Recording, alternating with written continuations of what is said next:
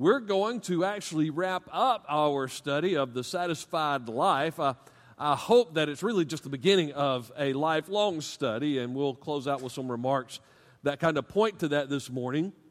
But the whole idea of satisfaction and what it means to find true satisfaction in this life is as compared to some of the phony substitutes. And so if you've got your Bible, we're not going, we've looked at Proverbs, we've looked at Song of Solomon a little bit, Ecclesiastes some of our live groups are still studying Ecclesiastes, but because of where we are in this study and wrapping it up, and because of the gospel necessity that Solomon presents us with, I want you to turn to John chapter 6 for the final message in this series this morning. John chapter 6, we're going to look to begin with at verses 47 through 51, but we'll tackle much of this chapter, and I'm praying that even as we read these verses this morning, that the Spirit of God will take these verses, so many that we will just not even have time to quite expound this morning like I would like to, as we draw some of the major conclusions. But let's read verses 47 through 51, because that is that's kind of the heart of this whole chapter, and certainly the heart of much of what John has to say in his gospel, and a description of what Solomon would say that in the book of Ecclesiastes, the world seems to be missing when it comes to this life of satisfaction. Jesus says, "I assure you, anyone who believes has eternal life. I am the bread of life."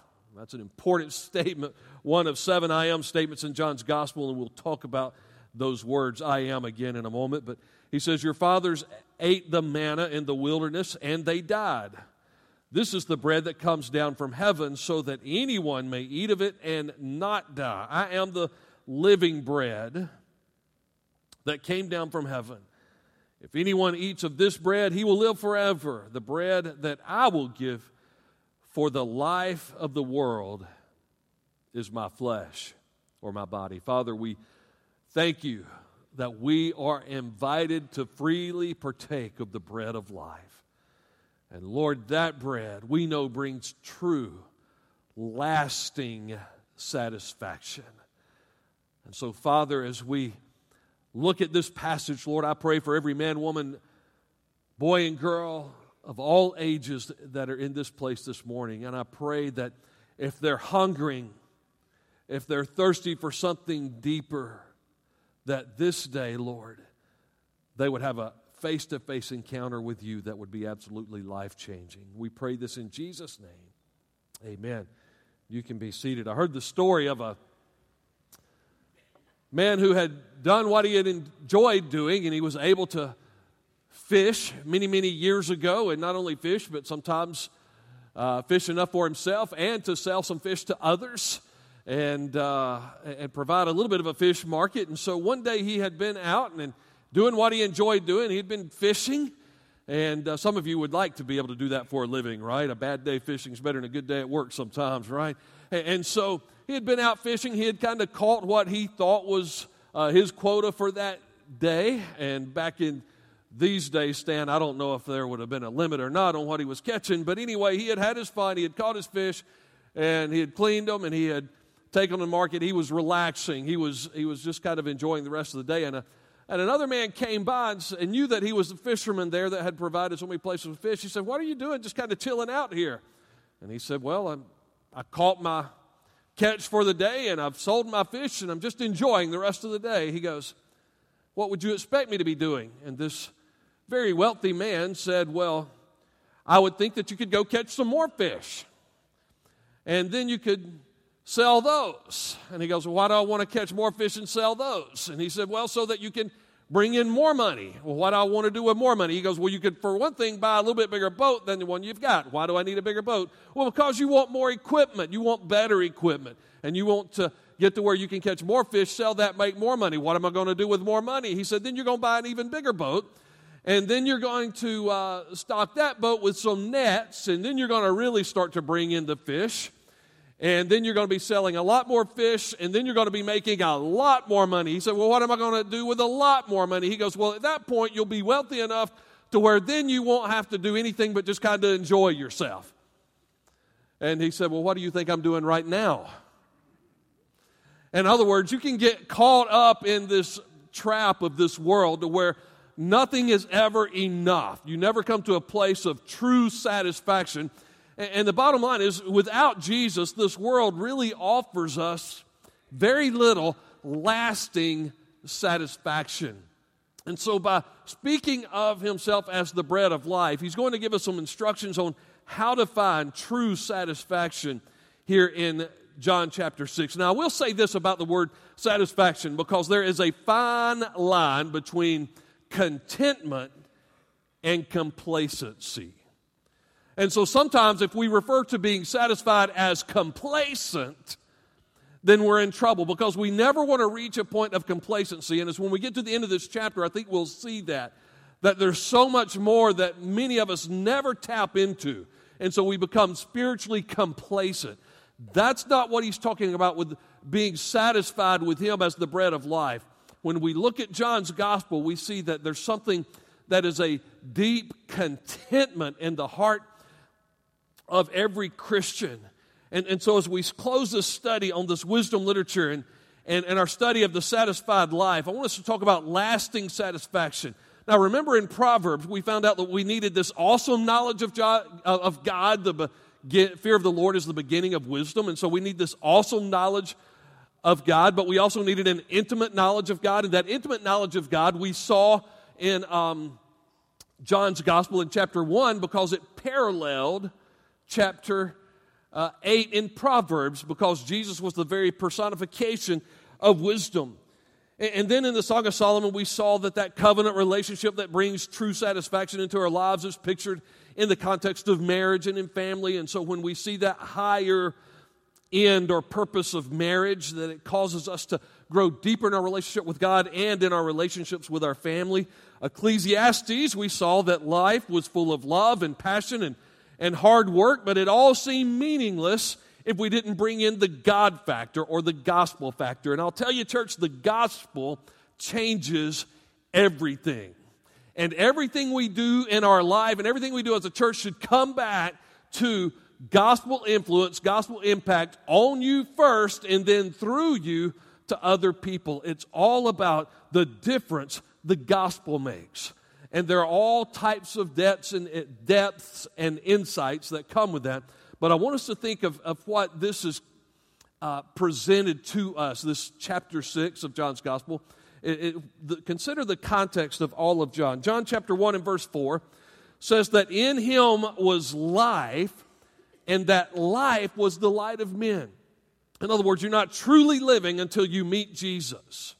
In John chapter 20 and verse 31, I always want to encourage students of God's Word to know who the author was and why they were writing. And I love John because he tells us again and again, here's why I'm writing. You know, in 1 John, in chapter 5 and 13, in his letter, at the end of the letter, he says, these things have I written to you that believe on the name of the Son of God, that you may know that you have eternal life. And so if you ever wonder, am I truly born again? Study 1 John. But in John's Gospel, in chapter 20 and verse 31, he says, these things have I written that you might believe. So he's writing, John, this gospel so that you would believe in Jesus, that he is the Son of God, and that believing you would have life in his name. So he's saying there are people out here who aren't really living, they just think they are, and I want them to have life. In John chapter 10 and verse 10, he says, the thief comes to kill, steal, and destroy, but I've come that you might have, say it again, life, and that you might have it more abundantly or to the fullest. In John chapter 11, verse 25, at the tomb of Lazarus, when Mary and Martha are heartbroken, and she says, look, I know that in the resurrection that he'll rise again. And Jesus said, wait a minute, you need to know something about me. I am.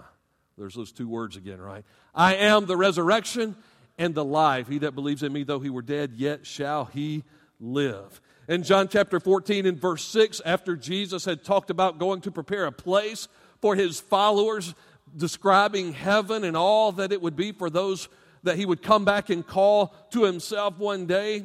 He said, I am the way and the truth and the life. No one comes to the Father but by me. And that's why we believe in the exclusivity of the gospel. There is no other way to heaven other than through Jesus Christ. And we have to make no apologies for saying that, because if Jesus was not truthful when he said that, then he's a liar, and we need to have nothing to do with Christianity whatsoever.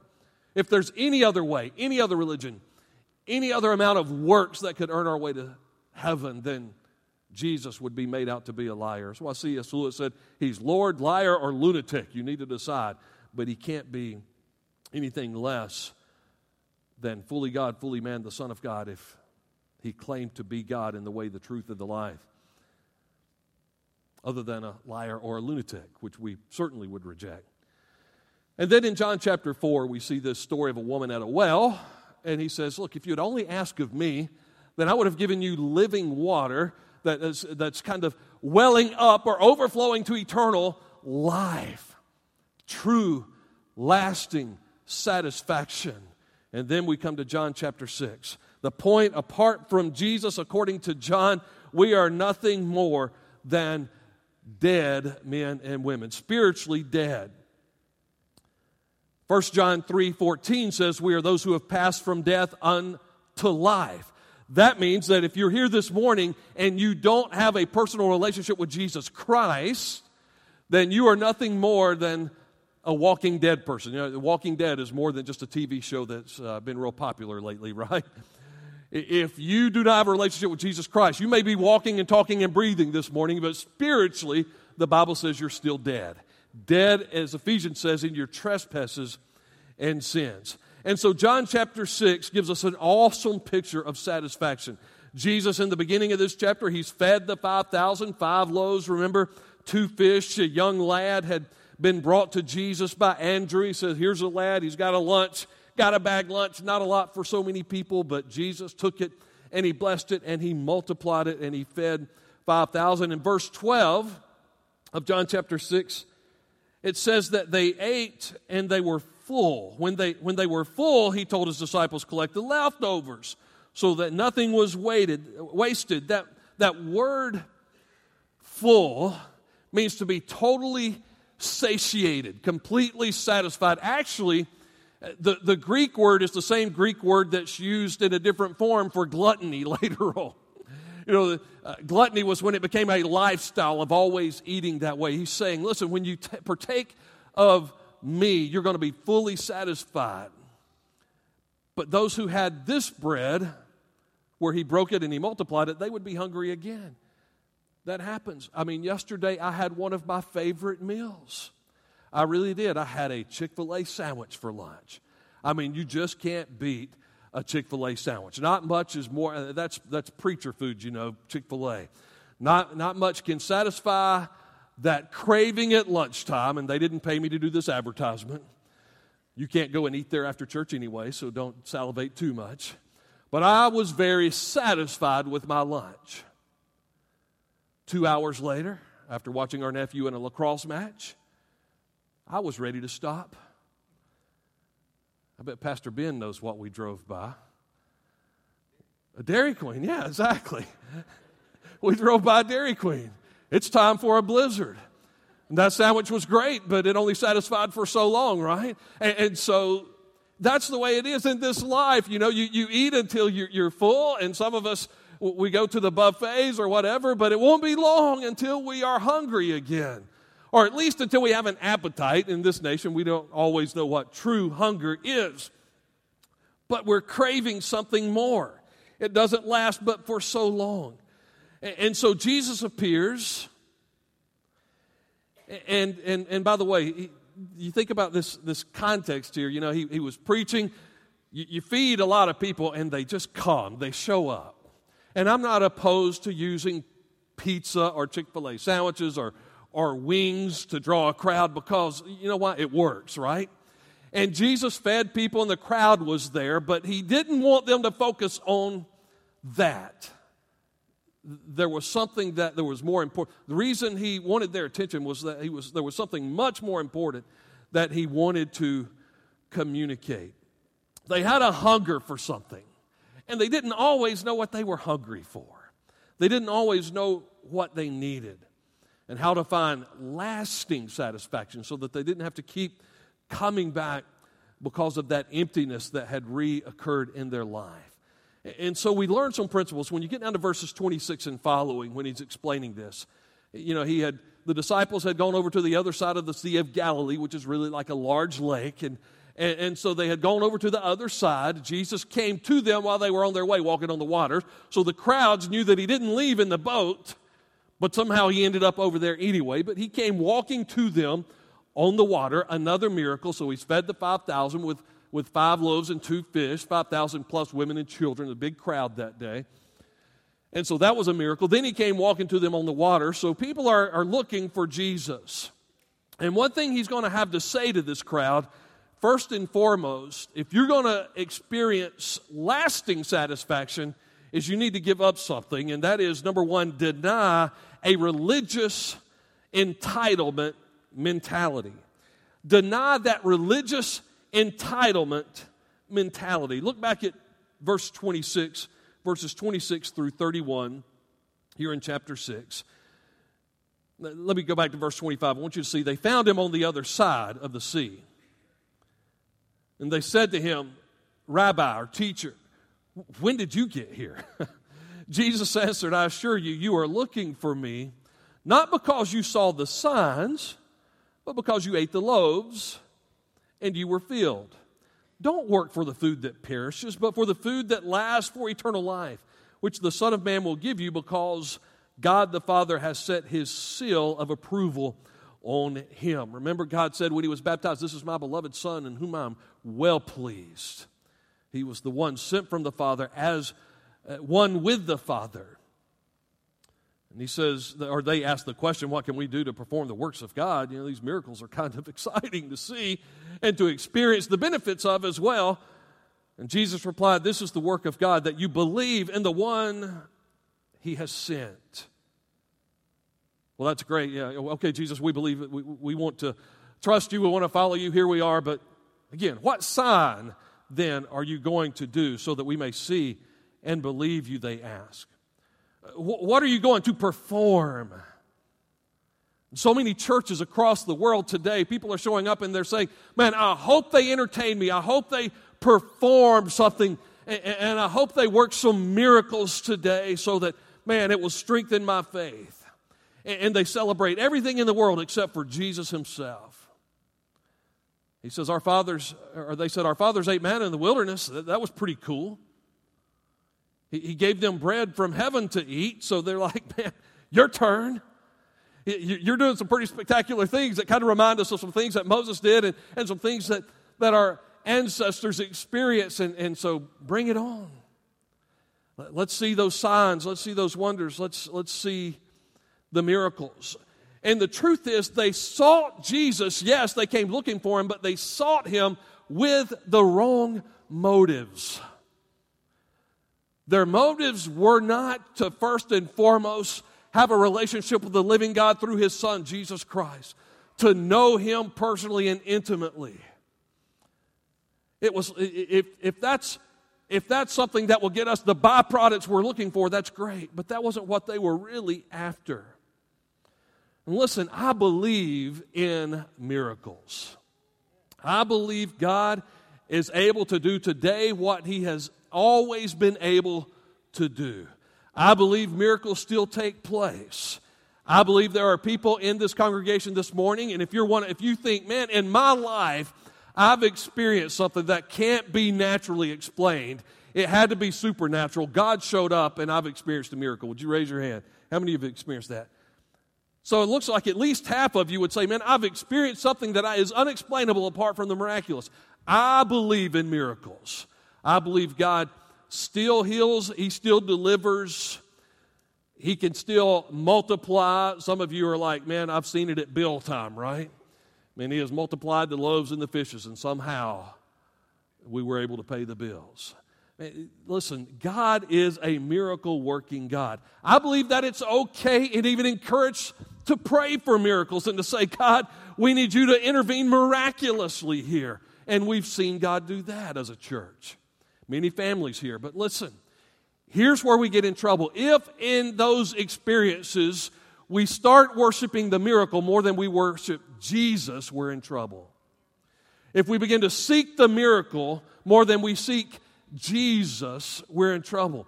We still need to have that but if not kind of faith that Shadrach, Meshach, and Abednego had when they stood before Nebuchadnezzar and said, our God is able to deliver us from the fiery furnace, but even if he doesn't, we're still not going to bow. Because God also has permission to bring us on into glory. And Stephen had just as much faith as they did, and he was stoned to death. But the miracle was that he saw the Son standing at the right hand of the Father and stepped right into his presence. And so I believe in miracles, but I don't put my faith in miracles. I don't put my trust in miracles, and I don't put my hope in miracles. My faith and my trust and my hope is in Jesus Christ and in Jesus alone. And so in that moment when I come to die, I'm not going to be saying, just give me one more miracle. I'm not going to say I have faith in the things that I've seen you do. I'm going to say, give me Jesus. And when God uses those things to point me to Jesus, that becomes the goal. And so many times we develop an entitlement mentality like, God, if I'm your child, then you owe me a miracle. There's even televangelists who do TV programming by saying, come and watch this show and learn how to claim your miracle. And so this morning in our life group, we were talking about sometimes the millennials have a little bit of an entitlement mentality, but probably they got that from their parents on many occasions, right? And so the millennials probably can blame their parents for more stuff than we can criticize them for on many occasions, because it was the child that kind of grows up and mom or dad gave them a trophy or a ring or whatever it is now for everything that they ever did, or they were given anything they cried for in the grocery line. You ever notice they know where to put all the candy in the grocery store right up front, right? And so the kid cries and mom don't want to hear the crying, so she goes ahead and gets it. And so the kids develop an entitlement mentality. And so many times spiritually, we have that same entitlement. Because I'm your son, God, because I'm your daughter, then I don't deserve to go through that. Listen, anything short of hell is grace. Anything in this life that we experience short of hell is the grace of God, because that's what we deserve. And so when we are more in love with things, listen, if your children are so spoiled that they fall more in love with the things that you give them rather than you as mom or dad, then you know somewhere along the way you missed the boat. In the same way as the children of God, if we are more in love with the things that God can do for us rather than in love with God Himself, then we could be missing the whole point of the relationship. And so ask yourself, do you have a religious entitlement mentality? They were like, we are the Jews, we are God's people here. Our forefathers did this. What are you going to do? Our forefathers were blessed this way. How are you going to bless us? God's done these works in the past. How is He going to work through you today? And Jesus came offering redemption and life by the very grace of God, which is not earned or deserved. We're not entitled to it. He just loves us. He just loves us, and He offers us life and life everlasting. And when you receive something that you feel you're not entitled to, then you're overwhelmingly grateful forever. And it gives you something that is lasting and real. And so go ahead and deny a religious entitlement mentality to where you're like, well, God owes me this. And let's find out how to get into real lasting satisfaction. Secondly, I want you to see, and by the way, in verse 32, before we get to the second point here, Jesus said, I assure you, Moses didn't give you bread from heaven, but my Father gives you the real bread from heaven. Just keep in mind that this was something God was doing for a particular reason at a particular time. And if you want to embrace the manna, if you want to embrace what you feel entitled to, you will always settle for less than what God has to offer. And so even if we do have this spiritual entitlement mentality, well, God, you need to do this for me. Or I believe, Lord, I'll really worship you and serve you if you intervene in this particular way. When we take that entitlement approach, we'll always settle for less than what God truly wanted to give us in giving us himself. And so secondly here, demonstrate real faith in Jesus. Real faith in Jesus is trusting him, receiving what he truly has to offer. Look at verse 33. For the bread of God is the one who comes down from heaven and gives life to the world. Then they said, Sir, Lord, give us this bread always. And he said in verse 35, I am the bread of life. Jesus told them, no one who comes to me will ever be hungry, and no one who believes in me will ever be thirsty again. Isn't that what he told the woman at the well? It will become like living water on the inside of you. But as I told you, you've seen me, and you do not believe. It's not real. You're after all of these secondary things, these fringe benefits of the faith, so to speak, but you're not really after me. And he says, so you haven't expressed real faith. But as I told you, you've seen me, and yet you do not believe. Everyone the Father gives me will come to me, and the one who comes to me will never be cast out. For I have come down from heaven, not to do my will, but the will of him who sent me. And this is the will of him who sent me, that I should lose none of those that he has given me, but should raise them up at the last day. For this is the will of my Father, that everyone who sees the Son and believes in him may have eternal life, and I will raise him up on the last day. In other words, he's saying, listen, here's what I'm all about, is to bring you to the place, and this is why John was also writing this gospel and recording these words, to bring us to the place where we're saying, listen, I believe in Jesus. I trust in him. I completely give my life to him. Whatever he decides to do is great because he's God and I'm not. But I surrender myself in real faith, trusting in Jesus alone for my salvation. He said, yeah, your ancestors gave you manna. The word manna meant, what is it? You know, remember in the Hebrew, they didn't recognize it. They didn't know what it was that was being sent down from heaven. And so they were saying, what is it? Or you could say, literally it means what it is. It is what it is. Don't you hate that statement when you ask somebody something or you're talking about something and they go, well, it is what it is. Well, you haven't said anything. I know, but Pastor Robbie, it is what it is. Duh. Yeah, you're like, of course it is what it is. And that's all they could come up with the naming of this manna. It is what it is. What is it? I don't know, but it came down from heaven.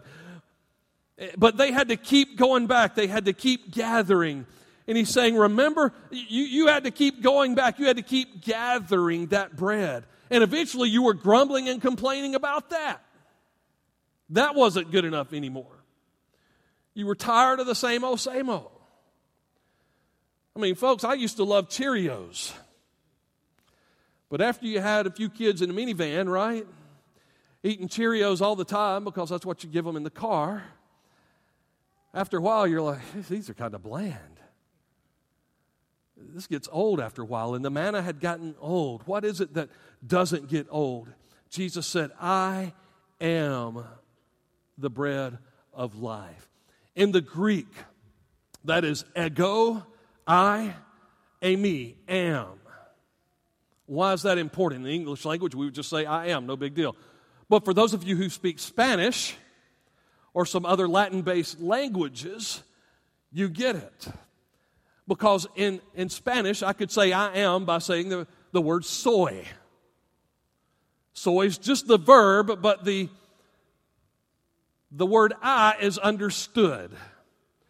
But in Spanish, if you say yo soy, you're being emphatic. You're saying I am. And so you use the pronoun when you're trying to be emphatic. And the same was true of the Greek. Jesus could have just said eimi in the Greek, and that would have been I am the bread of life. But he said ego eimi. And so those Jewish listeners there would have said, he's claiming to be the I am that I am of the Old Testament. He's claiming to be Yahweh God right here. And they would be right. That is who he was claiming to be.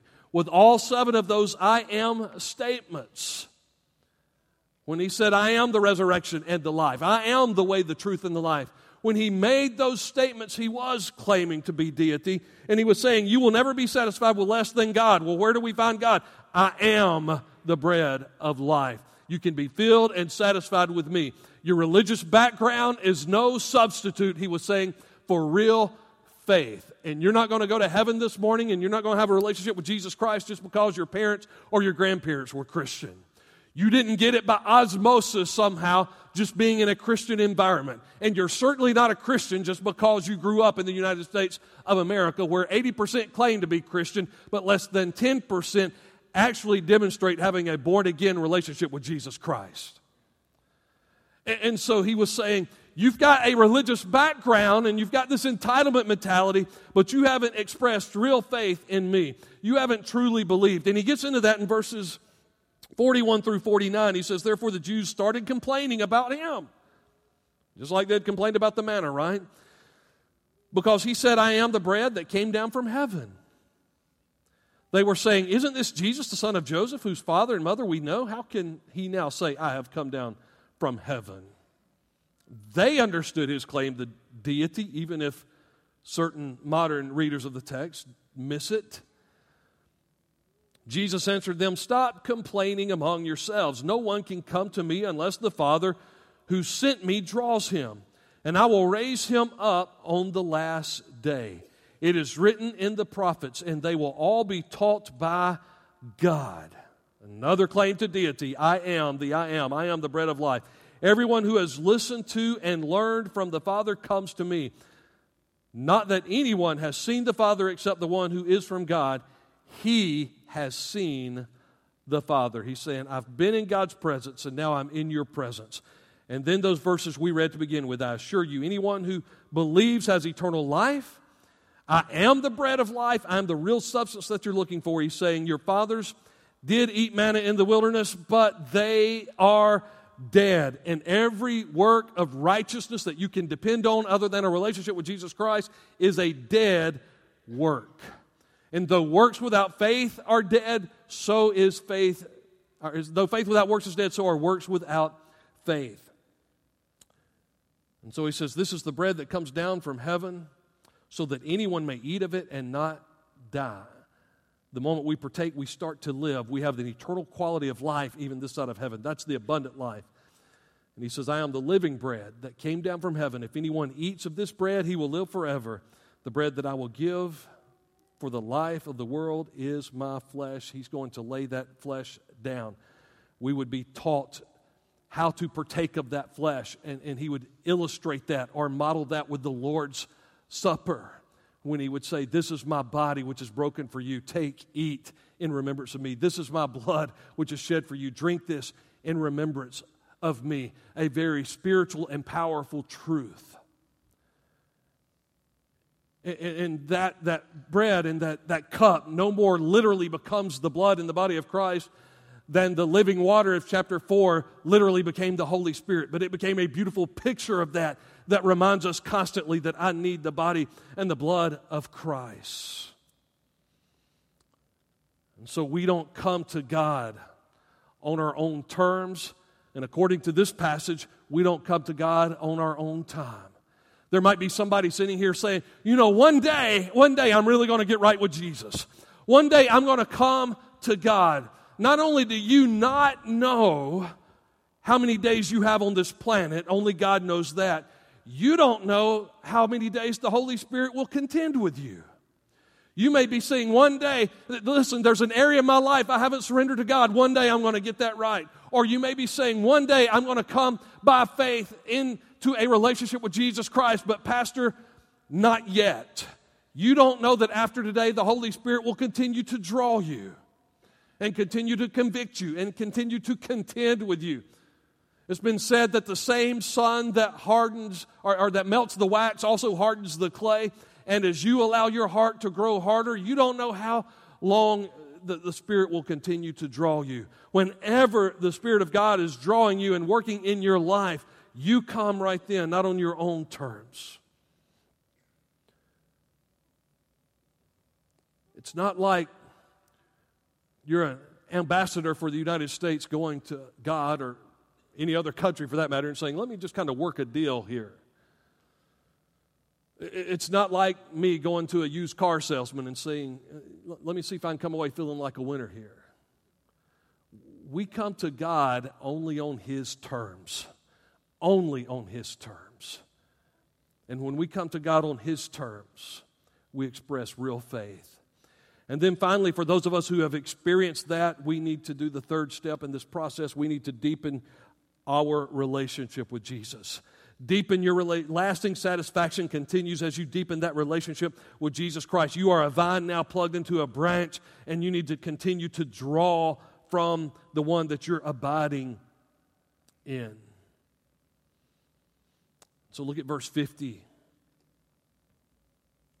We saw it a moment ago. This is the bread that comes down from heaven. I am the living bread, verse 51. Verse 52, at that time the Jews argued among themselves, how can this man give his flesh to eat? They were trying to make it literal again, as some still do in their theology today. So Jesus said to them, I assure you, unless you eat the flesh of the Son of Man and drink His blood, you do not have life in yourselves. This is something you've got to partake deeply of. He says, anyone who eats my flesh and drinks my blood has eternal life, and I will raise him up at the last day, because my flesh is real food and my blood is real drink. He's describing how real the spiritual domain is here. The one who eats my flesh and drinks my blood lives in me, and I in him, just as the living Father sent me. I live because of the Father. So the one who feeds on me will live because of me.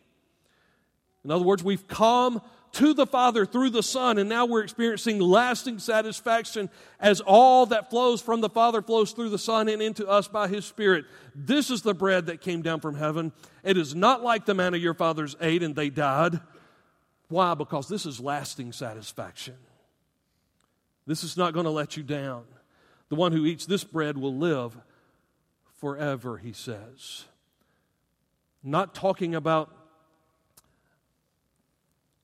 coming to a place where we gain more cognitively, where we just know more about God, but where we truly know Him, where we experience Him on a deeper level, deeper and richer in our partaking.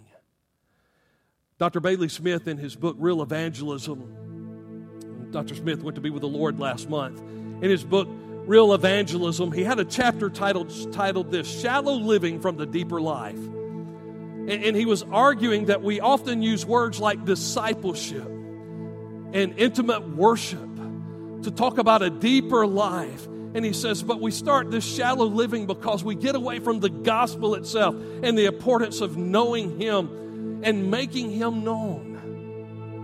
And so we grow in our cognitive knowledge of Him, and we know a lot more about Him. And he quotes F.E. Marsh, who says, there is a spurious holiness that looks at itself with satisfied, and here's that word again, complacency. Satisfied complacency, and criticizes others with this critical spirit of censure. Of, well, I know so much more than you. And that dear saint of God, that woman of God or that man of God who may not look like much outwardly, may have a richer walk with Jesus than you ever know. They may be living a more consecrated life and knowing Him and making Him known. While we can, with our vast understanding, have complacency.